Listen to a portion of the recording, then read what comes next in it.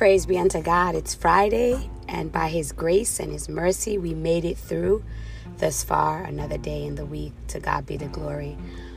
Today, I want to focus on the word of soul, and the Lord is speaking unto me in regards to my soul.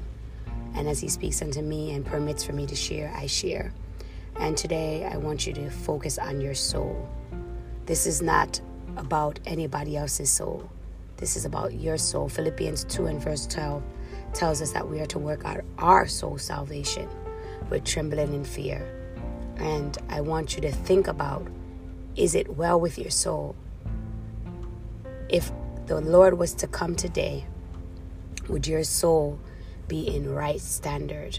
So today, don't look at anybody else, but look at yourself personally and let the Lord have His way in you personally. I can say that there are some things in me that did not line up with the Word of God when I read it. And I'm asking the Lord and the Holy Spirit to burn those things that are not of Him out of me so that my soul can be well and ready for when He shall return. So be encouraged today.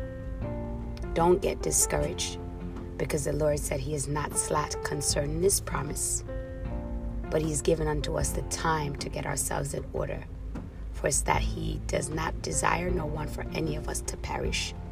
So take this time that is being given unto you to study and to let the Word be the medicine for your soul, where it will burn and it will root up and it will pull up and it will dismantle and it will take away that which is in you that is not of God, so that at the appointed time when the Lord shall return, your soul will be ready.